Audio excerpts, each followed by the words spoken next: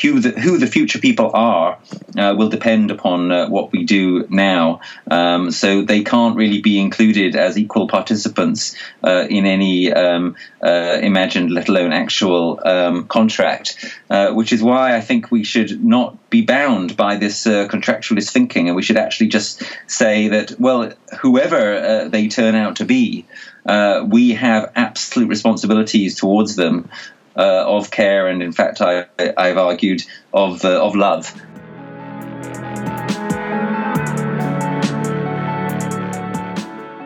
Welcome to the Political Philosophy Podcast. I'm Toby Buckle. One quick bit of updates for you before we get into today's show is that the podcast is now available on iTunes. Really cool, kind of almost makes it feel official. So the links to that, as well as our social media, Facebook, Twitter, are all on the website, politicalphilosophypodcast.com. So please check that out. You can subscribe and never miss an episode. Today's guest will be Wittgenstein scholar, Green Party politician, and chair of the environmental think tank Greenhouse, Rupert Read. Dr. Read studied philosophy, politics, economics at Oxford and did his postgrad in the US at Princeton and Rutgers. He's currently back in the UK in the University of East Anglia. Dr. Read specialises in Wittgenstein, in the philosophy of language and the philosophy of science. He's also a strong environmental campaigner and has been the candidate for the Green Party in the UK in a number of elections. In our conversation, Dr. Read offered a really fierce criticism of contemporary contract liberalism as too individualistic, too static, to be able to meet the challenges that we're going to face in the 21st century. We discussed whether or not there are other older forms of liberalism that might be more able to confront these challenges. I mentioned the example of John Stuart Mill, and we closed with Dr. Read offering a vision fundamentally outside of the liberal way of thinking for how he thinks we should think about ourselves and our society going forward. So, without further preamble, it's my pleasure to present Dr. Rupert Read.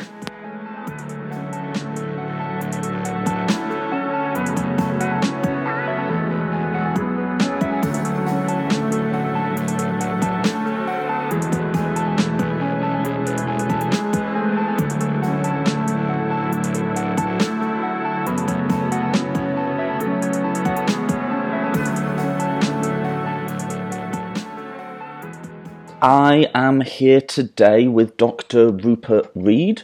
Dr. Read, welcome to the podcast. Hello.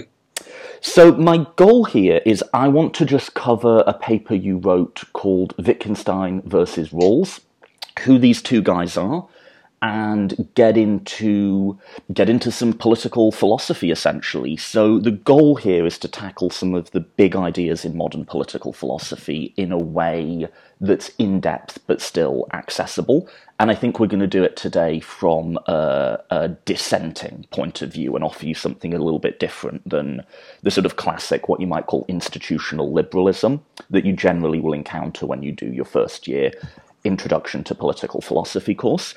Before we get into any of that, though, I know you've done a few things. You've written on Wittgenstein, you've written on liberalism, you're also a passionate environmentalist. How do you answer the question, what do you do when asked?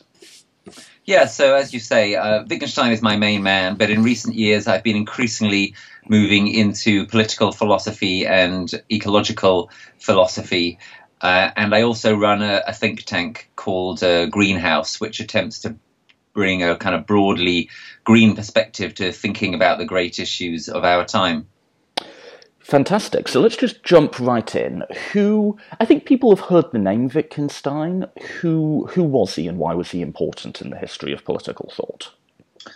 So many of us think that Wittgenstein was the most important philosopher, at least of the 20th century. He was a philosopher who thought a lot about the nature of language, the nature of our concepts, and the nature of philosophy. He didn't write much about politics as such, but there have been a number of attempts now to apply his thinking in that area. Some people think that Rawls is a Wittgensteinian philosopher. I beg to differ, and that's where the paper that you were referring to really comes in. Yeah, and I'll link to that in the description so people can read it on their own. I guess another way of putting the conversation we're about to have is if you could bring Wittgenstein back and subject him to an introduction to political philosophy class, what would he make of it? And your answer seems to be is that he wouldn't be that impressed. Well, I think he would hate the class for certain. But I think that maybe one of the reasons why he would hate it is because he would be pretty dissatisfied, I reckon, with the kind of ideas that tend to dominate such classes. Basically, in our society, liberal political philosophy is hegemonic. It is the ruling idea in the university, and it's the ruling idea in the land, in its connection with individualism and with neoliberalism. Now, some listeners who know something about this will say, no, Rawls is an egalitarian, liberal political philosophers are left-leaning philosophers, but for me, they have an awful lot in common with the ideological supposed opponents on their right of the political spectrum, because basically they all traced back the fundamental unit of politics to the individual rather than to the society. They think of society, and perhaps we'll come back to this later, as a kind of gigantic contract between individuals, rather than really thinking about the society or the community as coming first as pre-existing individuals, and as also existing through and through across time, and as existing through and through in a place. Being embedded in ecosystems. So for me, liberal political philosophy doesn't succeed in thinking across time, doesn't succeed in thinking space, doesn't succeed in thinking us in our animal nature, and certainly doesn't succeed in thinking of us as through and through communitarian animals. Yeah, so you've put a lot out there, and I think almost like the rest of the interview will be just dissecting some of that. Yeah. To those of our audience who aren't familiar, let me put it this way. When you do your introduction to political philosophy class, the first thing you will study is a book called Theory of Justice and maybe Political Liberalism by a guy called John Rawls. And whereas you probably have heard the name Wittgenstein, you would definitely have heard the names of like big 18th century political theorists like Karl Marx or whatever. If you haven't done this course, you probably haven't heard the name John Rawls, at least in my experience, but he's the first book on the list. So I guess to start with, who is he and why is he the first book on the list before we jump into some of the meatier stuff? Yeah, so Rawls is the doyen of contemporary liberal political philosophy, the most influential voice in it. And his influence actually has gone well beyond the academy, even though, as you say, he's not widely known in the outside world. For example, Obama cited him quite prominently. Now, for those listeners who think Obama was the best thing since sliced bread, they may be thinking, oh, so much the better for John Rawls. For me, Obama was a relatively middle-of-the-road figure who didn't, in the final analysis, take issues of climate and our future and so on and so forth nearly seriously enough. He absolutely tried, but he's a very mainstream figure compared to where we actually need to be at this point in history. And that's what I'm interested in, where we need to be relative to where a figure like John Rawls leaves us. So Rawls is the heir to people such as Hobbes, Locke, and Rousseau in the liberal political philosophical tradition, or also the social contract tradition. And basically, what Rawls thought is that you should start off thinking from a position of yourself, but abstracted from all your particular qualities, so that you become a sort of isolated essence or ego, and then imagine what kind of society would be a just society based upon that thought experimental exercise. My view is that this thought experimental exercise is extremely dangerous in stripping us out from our animality, our ecological placidness, our fundamental embeddedness, always through and through, that we're born into in community. And that basically what this method does is reassert the primacy of the individual, and that's the sense in which it is a liberal theory that places the value of freedom and liberty absolutely number one, and everything else is subsidiary to that. And I think at this point in history, that is an absolutely catastrophic basis on which to think society. I think it probably made quite good sense a few centuries ago, when our real problem was perhaps violent religious disagreement. But although there is such violent disagreement in the world today, to think that that's our main problem is to be caught up in extremely short-termist thinking. Our main problem is that we don't think long-term, we don't think like a society, and we don't think like an ecology, like an ecosystem. And in relation to those kinds of problems, I think that Rawls, it gives us a fundamentally wrong starting point. Let's actually jump ahead to contract theory then. Now, with regards to the contract theory device, this has, I mean, maybe you can offer a better summary than I, but this has been around since Rousseau, Locke, Hobbes, and it's essentially, the idea is you can construct a social order by saying, what would people agree to form a state, to get out of a pre-state society? And what he does is essentially take it to another level of abstractness. He says, instead of real people, we're talking hypothetical people who don't know anything about the society in which they're going to create. But he actually sort of smuggles the conclusion in at the start, or at least I've always thought, by he says the people making this contract, we will give them access to what he calls the thin theory of the good. Maybe you could cash that out a little. And is he, in giving them the thin theory of the good, is he essentially asserting what he's been asked to prove? Yeah, so I'll get to that in one sec. Let me just take a little step further back to the other people who you mentioned. So I think it's worth mentioning, for example, I mentioned Hobbes's name a while ago. Liberal political philosophers don't like to talk about Hobbes, but it seems to me that he is the grandfather of liberalism, because he's the one who starts out this entire social contract mode of thinking. He thinks of individuals as fundamentally separate from each other, and in that way having a terrible life, and they can be brought to have a better life if they're brought together and subjected to a state. And then, of course, as we mentioned, there is Rousseau, who, for example, in the opening of the discourse on inequality, says, when human beings are in their ideal paradisical state, they're alone, they wander around by themselves, they occasionally meet to procreate. It's these kinds of imaginings that stand for me at the basis of liberalism and fundamentally infect it. And Rawls doesn't escape from this kind of infection. There's also, sorry to jump in, there's also, just listening to you talk, another line you could draw from Hobbes to sort of modern contract liberalism, which is the sort of overt rationalism of Hobbes. I think Hobbes in his head thought he was a scientist, right? Which is that an idea that's occurred to a number of moral and political philosophers, rather than sort of, you're talking about living creatures, right? You're talking about human beings, you're talking about emotions, and like how a lot of this is about how we feel about stuff.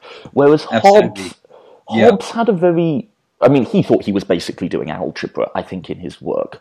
Rawls isn't quite that, but there is an overt, let's just work it out in the most rational way, this is the logical conclusion, bish bash bosh, you're done, right? Yes, that's absolutely right. So liberal political philosophers don't really take seriously that we are embodied creatures. They don't take seriously that we're emotional creatures. I think they don't take seriously that we are mammals, that we are primates, that our caring for our children and for future generations is at the absolute heart of who or what we are. I think of liberal political philosophy as political philosophy for reptiles, but thankfully we are not reptiles. We don't eat our own young if we come across them. Wittgenstein emphasized these aspects of our life and emphasized that we have what he called forms of life, which are fundamental and non-negotiable and go far beyond the things that philosophers typically restrict themselves to, namely, as you mentioned, our rational character. It seems to me that too many philosophers have thought of us as fundamentally rational beings, primarily because, of course, that's what philosophers like to think of themselves as being. It's not surprising that for a philosopher, being rational, being intellectual is the most important thing, because that's the thing that philosophers are good at, or that they put at the heart of their lives. So what we need is philosophers such as Wittgenstein, and there are others too, of course, such as Nietzsche or Merleau-Ponty, who think beyond that and take seriously the full panoply of our human and animal nature. So going on from that to Rawls, you mentioned the idea of the good, but turning to this question of the right and the good, because as you've implied, it is absolutely central. Rawls, unlike classical liberals, tries to argue that it's possible for political philosophy to be neutral between different people's conceptions of what is good, that as a society we don't have to choose a conception of what is good. We should start rather with an idea of what is right, and what that turns out to be for Rawls is what is just. My view is that this is a fundamental confusion, and one not remotely justified. Just before you go on to your view, let me try and summarise that for readers. I'm obviously new to this medium. For listeners who, might not have come across this guy before, so I'm going to try and put this in the most common sense way possible. Stop me if I'm getting it wrong. But basically, the good for Rawls is like your common sense life plan, your normal desires and ambitions, your common sense morality vis-a-vis how you treat other people, your personal ethics, your religion if you have one.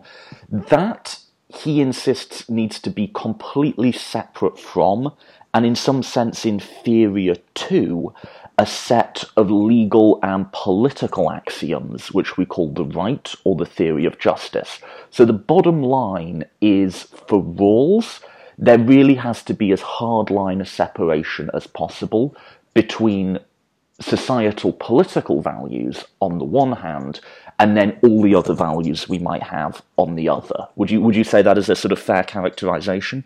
Yeah, I think that's roughly right. And the key point about that, in my opinion, is that what it turns out the right will amount to for Rawls is a kind of assertion of various forms of individual liberty, political liberty, economic liberty of a certain kind, liberty to choose your job, and so on and so forth.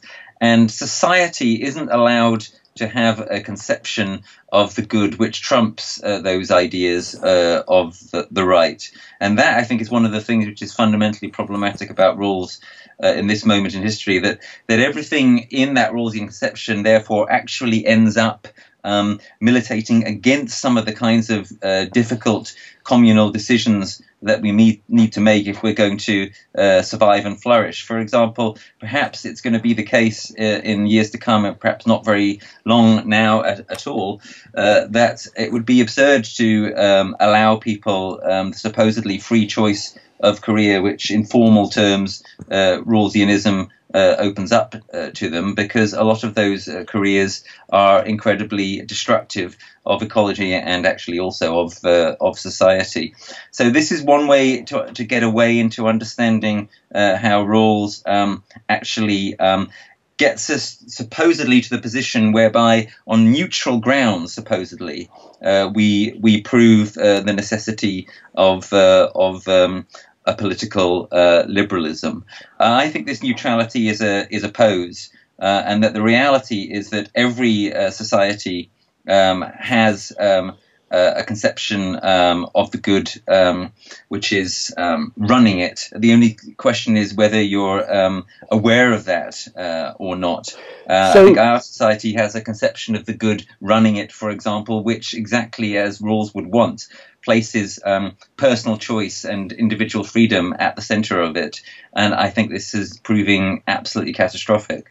So yeah, this was like my central thing with, we could argue, and you have, right, about how desirable is it that we sort of foundationally cut off political values from all other values. But actually, before you even get there, within 30 seconds of thinking about it, it should become obvious that this isn't possible, even if it were desirable. Like, this isn't how values work. This isn't how the language with which we express values work. So one of the ways Wittgenstein, it might not seem political, but I think is the theory of language stuff.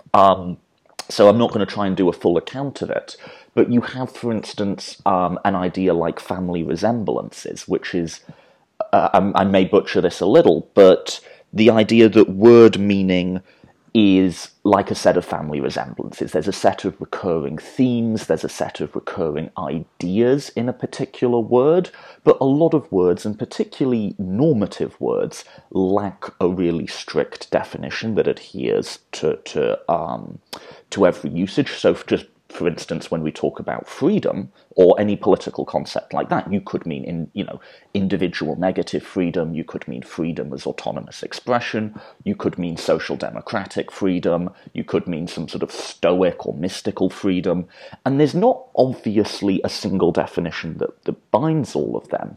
And where that comes in a political sense, I think, is the idea that you could have political values that are completely untethered from our day-to-day morality values, because the way we use a value in one circumstance is essentially to appeal to other values.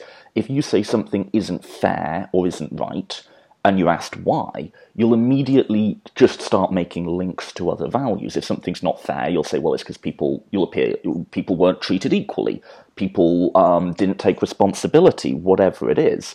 So if you're going to have a set of political values that are completely distinct, you would either have to have completely new values, which Rawls isn't doing, to the everyday ones that we use, or you'd have to use words like justice and fairness in a way that their meaning is completely distinct from how we use them in everyday language, but that isn't how language works, right? Did I make sense through all of that?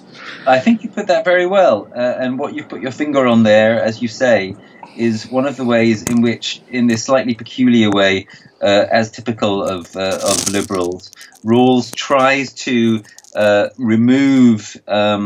Rawls tries to put a kind of hard line between ethics and politics, and make politics in this sense autonomous. Excuse me. As I said earlier, I don't think he makes it autonomous in the right way, in the sense that what he doesn't do is pay proper attention to considerations of political power. In a way that enables us to think politics beyond ethics, but he tries in this kind of bizarre theoretical way to do what we've just described, and I think that does tend to run afoul of Wittgenstein's thinking on language. I'd like to add to what we've just said a couple of further key ways in which I think Wittgenstein offers a kind of a different approach from Rawls. And they're to do with again with this fundamental idea of language in Wittgenstein. So Wittgenstein is well known for objecting to the very idea of a private language, a language that could be private to one person. But this seems to me to be the basis for a potent critique of individualism, and also, I would suggest, a potent critique of the fantasy of social contract, the fantasy that you could have first had individuals and then they agreed to unite together. It seems to me that actually what happened, and the way we must conceive it, is that we were always already in community, just as primates are, non-human primates today. So it seems to me that Wittgenstein's considerations against the very idea of a private language do threaten the basis for liberal political philosophical thinking. And furthermore, related to that, it seems to me that one of the fundamental ways to understand what Wittgenstein is trying to bring to the table about language could be put in the following way: that language is a commons. Language is something which it only makes sense to think of as being fundamentally present to and constitutive of persons as always already members of a community, and commonses again can't be intelligibly understood as the property of true commonses can't be intelligibly understood as it were the property of individuals. It seems to me that it's impossible to understand Rawls without understanding the centrality to his ideas of the concept of justice. So his most famous book is called A Theory of Justice, and it begins by asserting that justice is the first virtue of political institutions. And justice he caches as, famously, as fairness. Right. Now, the fundamental issue there, it seems to me, with that, it seems to me, is that I just think it's wrong. It seems to me that to place justice so centrally may have made sense in the past at some point, but is an increasingly absurd basis on which we can think our polities. And my argument is that unless you have a society which has some kind of promise of being able to have continuity over time, into the future, then you don't really have a society at all. You aren't taking future generations seriously at all. You aren't taking our nature as mammals, as carers, etc., seriously.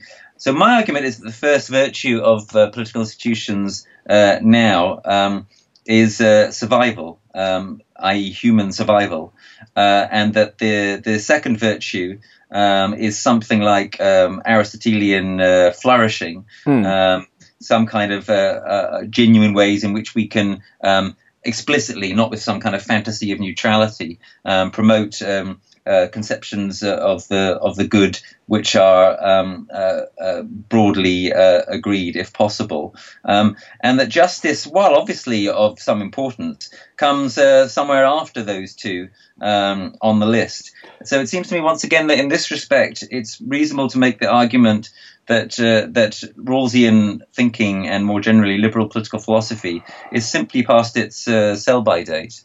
As a possible counter-response to that, I mean, I think it is the case, though, that Rawls is particularly egregious in this respect, right? In that he just sort of asserts justice is the first value of society, but then never really cashes out why that's the number one go-to.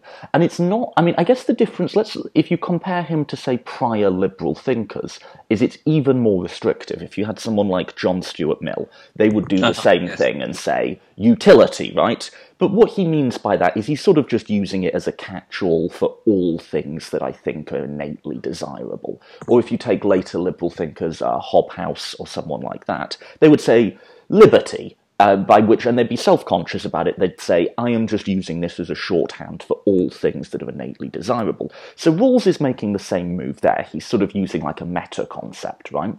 The difference is he restricts his meta-concept solely to the political. This is only about how institutions work. It's not about human needs and human comfort and human solidarity. And in those older liberal thinkers, there is a sense of human development, of sort of autonomous flourishing, on, Mill said, the permanent interests of mankind as a progressive being.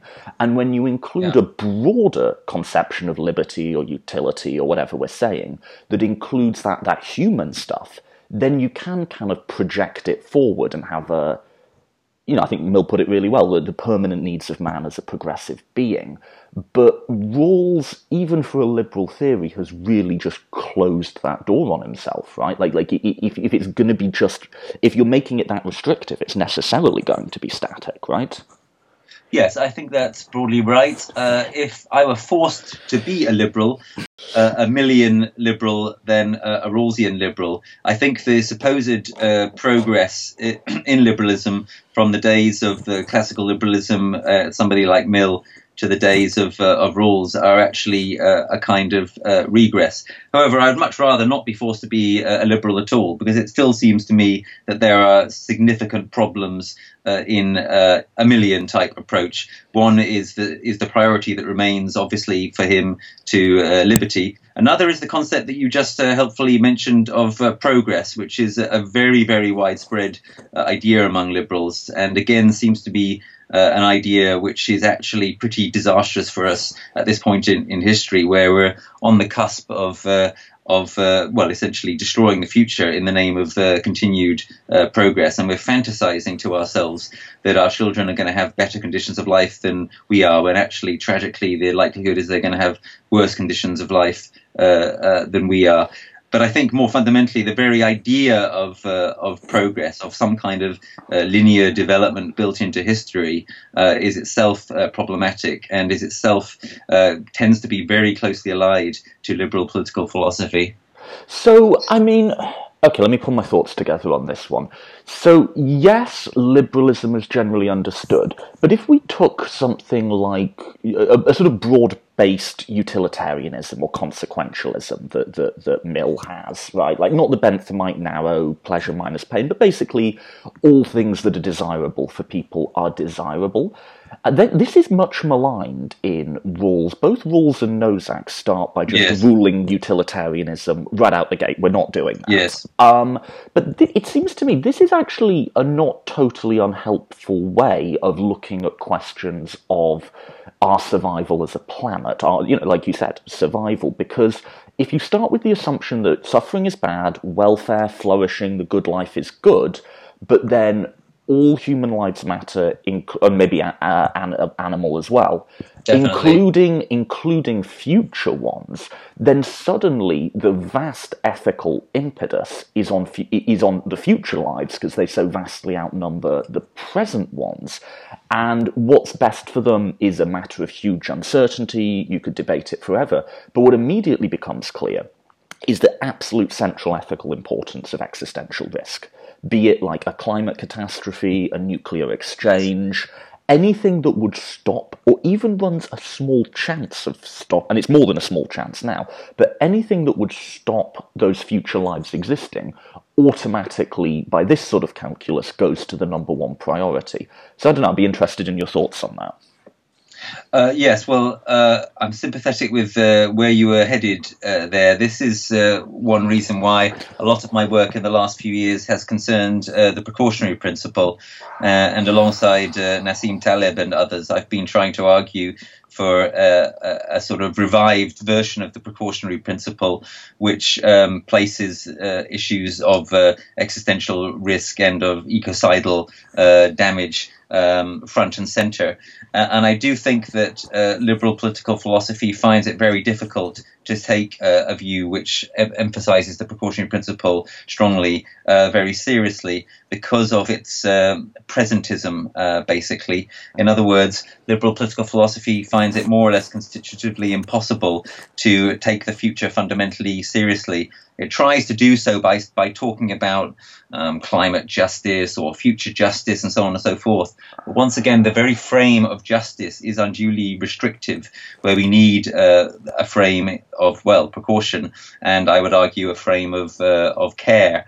And if you're trying to pursue some kind of contractarian or contractualist methodology, then that founders on being able to include the future adequately, for reasons that are familiar to many philosophers. One of those reasons is that who the future people are will depend upon what we do now. So they can't really be included as equal participants in any imagined, let alone actual contract.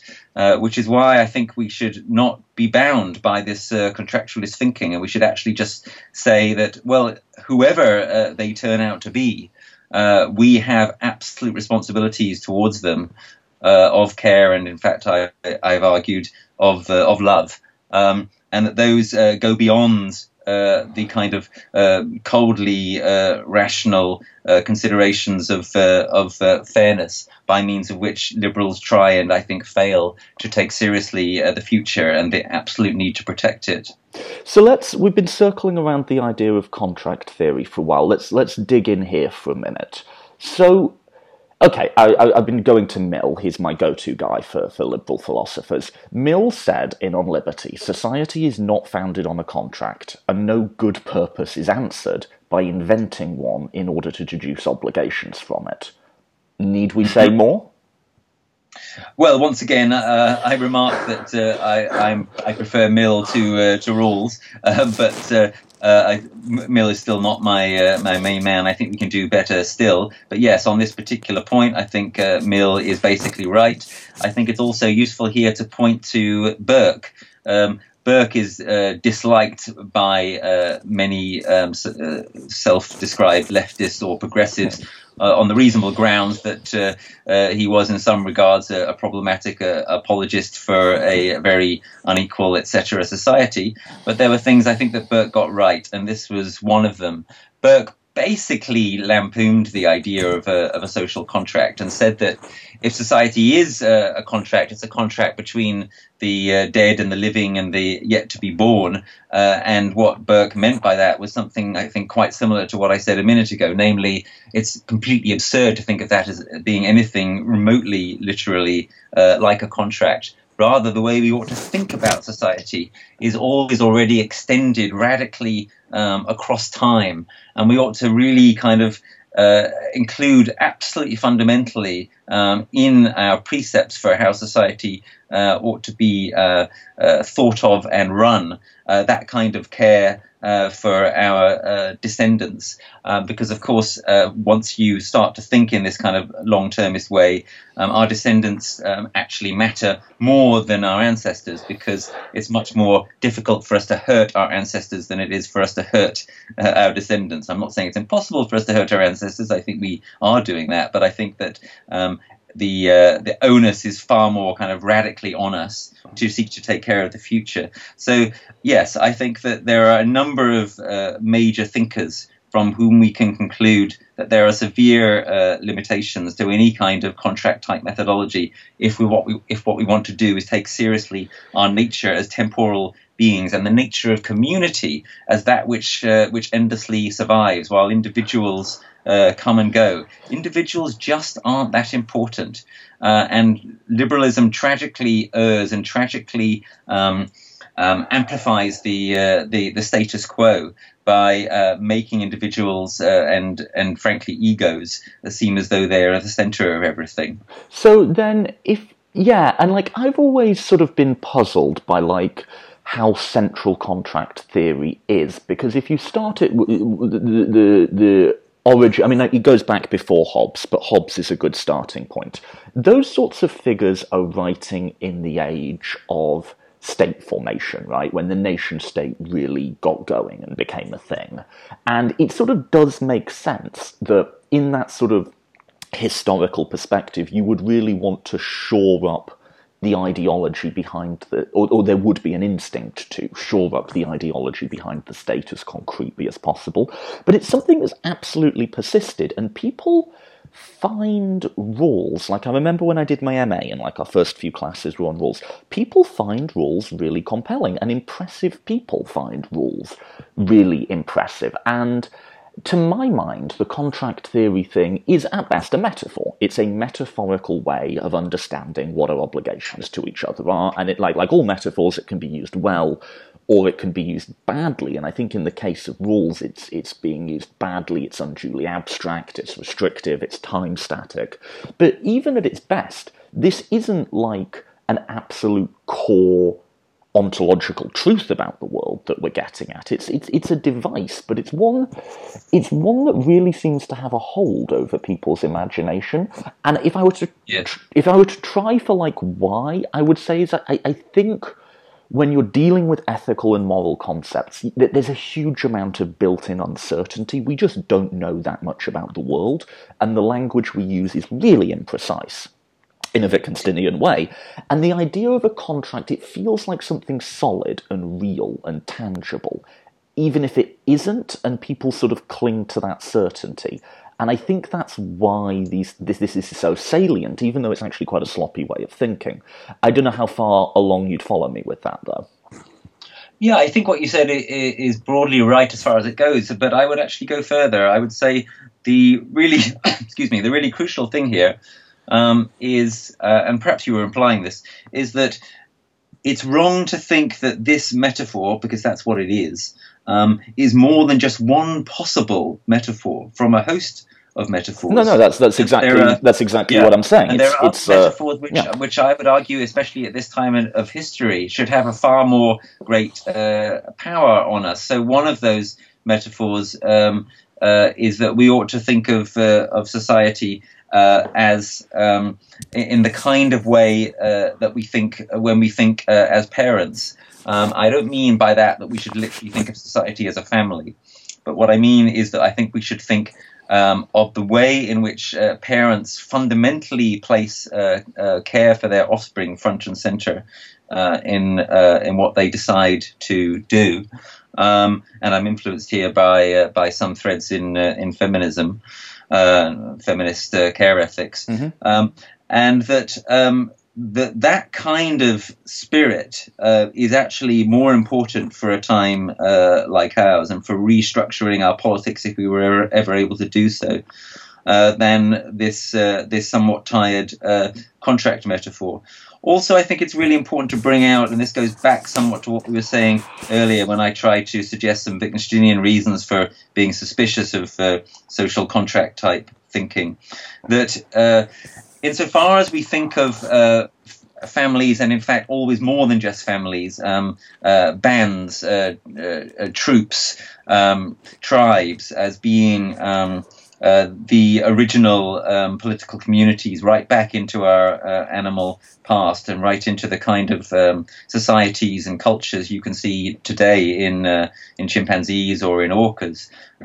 Insofar as we think that way, we have to understand that there are fundamental elements of trust that pervade such societies and make any kind of cooperative action, community, any kind of communication possible, which are, I would suggest, not possible to understand on a social contract understanding. In other words, there's an incoherence in the idea of social contract, because if you don't already trust other people and are involved with them in some way, how do you actually get to the point of being able to take seriously any contract which they supposedly make alongside you? So I think that the social contract idea of society never actually manages to generate an idea of society. All it can generate is an idea of a load of individuals smushed together. So it's interesting listening to you talk, and this might be a slight tangent, but talking of metaphors, talking of, Wittgensteinian word games and language games and so on. What's interesting is you're talking in an underlying scientific metaphor of evolution and nature and the natural world. Whereas the Rawlsian, most modern liberal, most libertarian, most whatever, use a Newtonian metaphor. The economics does this as well. They visualize the world as discrete autonomous parts moving in stable orbits, responding to predictable inputs and outputs. And I think it feels more scientific, even though both are just metaphors. But it's not, and if anything, it's less appropriate, given that when we're talking about human well-being and flourishing, we are talking about living systems. So surely it makes sense to use metaphors that pertain to that.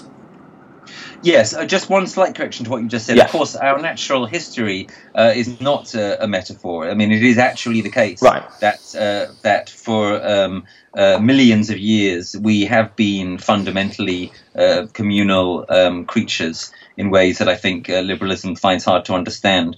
But apart from that point, I very much agree with what you were trying, I think, to say just then. And I'd like to bring to this a quotation from Rawls, which exemplifies, I think, this kind of problematically kind of quasi-Newtonian thinking. It exemplifies the desperately dangerous individualism that I find in Rawls. So this is from his classic book, A Theory of Justice. I'll just read out this sentence. Obviously, no one can obtain everything he wants. The mere existence of other persons prevents this. And I think if you think about that sentence, you'll see just what's wrong with the kind of fundamental starting point of Rawls. He fundamentally is thinking there of other people as obstacles to oneself, rather than thinking of other people as enabling, or indeed of other people as co-constituting oneself. And that, for me, kind of reeks of the kind of dangerous and obsolete worldview that liberals inhabit. So I was reminded of you talking of a quote, I don't have it in front of me, so I might slightly butcher it, but from Marx, where Marx takes the equal and opposite extreme and says, quote, there is no such thing as an individual. The individual is merely a portal through which we witness social interactions. So I think us in the West, in Britain, America, whatever, we think of that atomized view of ourselves as people who are sort of us against the world, as it were, as the sort of quote-unquote normal and natural way of thinking. But for most people, for most of history, certainly prior to contact with the West, it wasn't. The modern individual, the modern sort of Homo economicus, as it were, is a creation of ideology and a creation of the state. And I think people don't see that, right? I think that's right, and part of my worry is that while liberal political philosophy often poses as an opponent of that kind of economistic ideology, in fact, it's by my lights, just another version of it. And as you're implying, it seems to me that now is a time when we have to take very, very seriously the limits of that individualism. By the way, it's not even a real individualism. It's a kind of faux individualism in the sense that actually our society, which I think Rawls provides a kind of de facto apologia for, is incredibly conformistic and resistant to genuinely revolutionary thinking. So we don't even succeed in being individualistic. But we have this ideology of individualism which structures many of our laws and patterns of interaction, so on and so forth, and it's pretty disastrous. I think one of the things we really badly need to do at this point in history is learn from cultures which have not been subsumed into this ideology of individualism. We ought to be learning from indigenous cultures. We ought to be learning to some extent from peasant societies. We ought to be learning even from other species. I think that there is much to learn, for example, from the extraordinary societies of whales and dolphins and bonobos. If human beings are going to survive and flourish, then they will not do so on the basis of liberal political philosophy, but they might do so on the basis of ways of thinking and acting together, which really do place the common good much more front and center. I think that sounds like a good place to end it. There's loads more questions I could think to ask you, but that seems like a good closing. Just before we do, why don't you tell the listeners where they should follow you? I'll link to the article that we've been discussing, but is there a website, Twitter feed you'd like to make them aware of? Sure. People, if they want to follow me on Twitter, they should go to @RupertRead, so RupertRead. And then there are many sites you can look at, but one convenient one which collects a lot of stuff together is www.rupertread.net. Okay, great. This has been fun. Thank you so much for coming on the podcast. Thanks, Toby.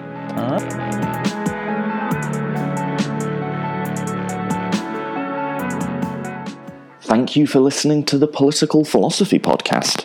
If you're enjoying the show, you can subscribe on iTunes. You can also follow us on Facebook and Twitter. And I'm actually kind of getting into the Twitter thing. So if you want to follow us there, you'll get not only the episodes, but I share podcasts from other philosophy podcasts. I share quotes, articles, stuff like that. So if you don't have enough political philosophy in your life, follow us on Twitter. Facebook's a bit more basic. I just put updates, episodes, and I do the extended bios of our guests on Facebook. And like I say, we're just up on iTunes. If you want to support the podcast, the best way to do it is to help us grow our audience. So any shares on social media or forwards are much appreciated, and thank you to people who have done that. So, thanks again for listening. Until next week.